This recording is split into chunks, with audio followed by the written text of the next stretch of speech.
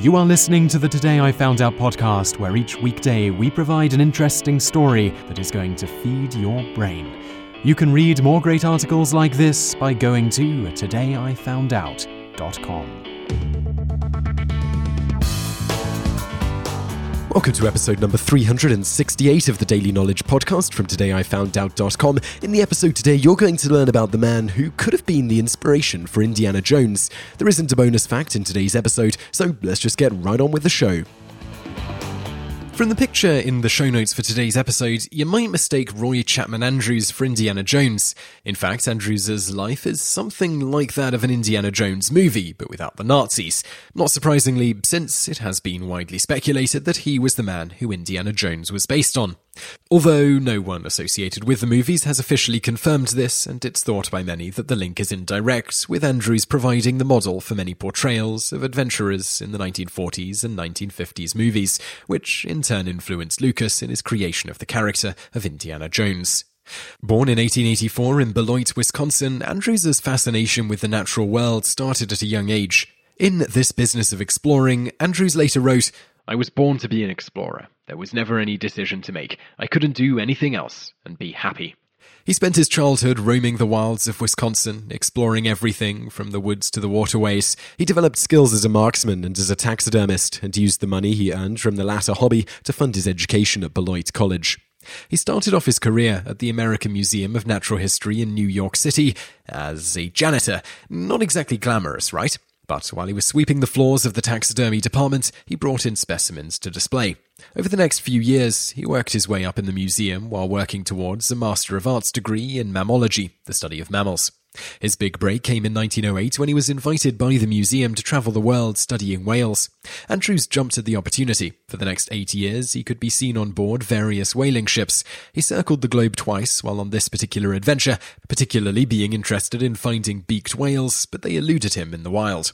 Funny enough, he found a beaked whale skeleton in the Natural History Museum's collections later and was able to name it Mesopelodon bowdoni after the man who funded the whale trip. While he was out and about in the ocean, and in his following years of fieldwork, he ran into a few life-threatening situations, as you might expect of an explorer/adventurer in that era, and a man often compared to the character of Indiana Jones. Writing in On the Trail of Ancient Man, Andrews shrugged off his brushes with death.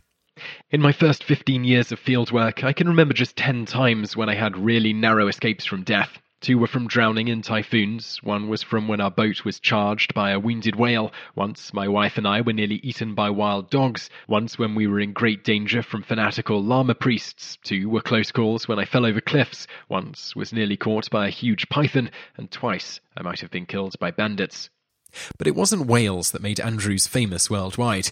It was a trip to the Gobi Desert that did that. In 1922, Andrews carried out his first expedition into the harsh Gobi Desert. The main goals were to chart the area and bring back fossils and live creatures, and perhaps prove the museum director's theory that all life stems from Central Asia.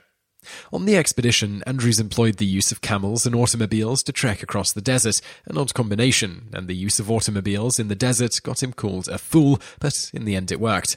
Between 1922 and 1930, Andrews and his team went out on 5 different expeditions into the region. In the Gobi Desert, while his paleontologist used a camel hair brush, Andrews hacked away with a pickaxe, but his scientific cowboy methods worked in this instance. His team found a treasure trove of large and small dinosaur fossils, the skull of an early mammal, and most significantly, a nest of dinosaur eggs, the first ever found. Previous to the dinosaur egg find, scientists had correctly theorized that dinosaurs hatched from eggs because they were reptiles. However, this was the first time that they had solid proof that this was the case. Because of this, the find was hugely significant in providing knowledge about how the dinosaurs' life cycles began. In all, the exhibition recovered 25 dinosaur eggs and brought them safely back to the museum. Chapman ended up selling one in auction in order to help fund additional trips. The egg sold for $5,000, about $64,700 today, to one Mr. Colgate, but the auction also helped to accumulate over $50,000 in donations. People wanted to see what other natural history had been hiding in the Gobi Desert for centuries. But discovering new species of dinosaurs and dinosaur nests weren't the only adventures that Andrews and his team had. In one notable instance, Andrews was carefully making his way down a steep winding road when he saw a group of bandits waiting for him at the bottom of the hill. The bandits were on horseback and wielding rifles. Andrews couldn't go back up the slope. There was no room to turn around. But letting the bandits take what they wanted was unacceptable, as he'd just come back from a supply run. So what did Andrews do? In true Indiana Jones form, he decided the best course of action was to plough straight through the rifle-carrying men at great speed. The bandits' horses panicked. 3 of them bolted off with their riders barely hanging on, unable to reach for their guns. A 4th remained, and Andrews sidled up next to it, pulled out his gun, and shot at the rider's hat as he scurried after his fellows.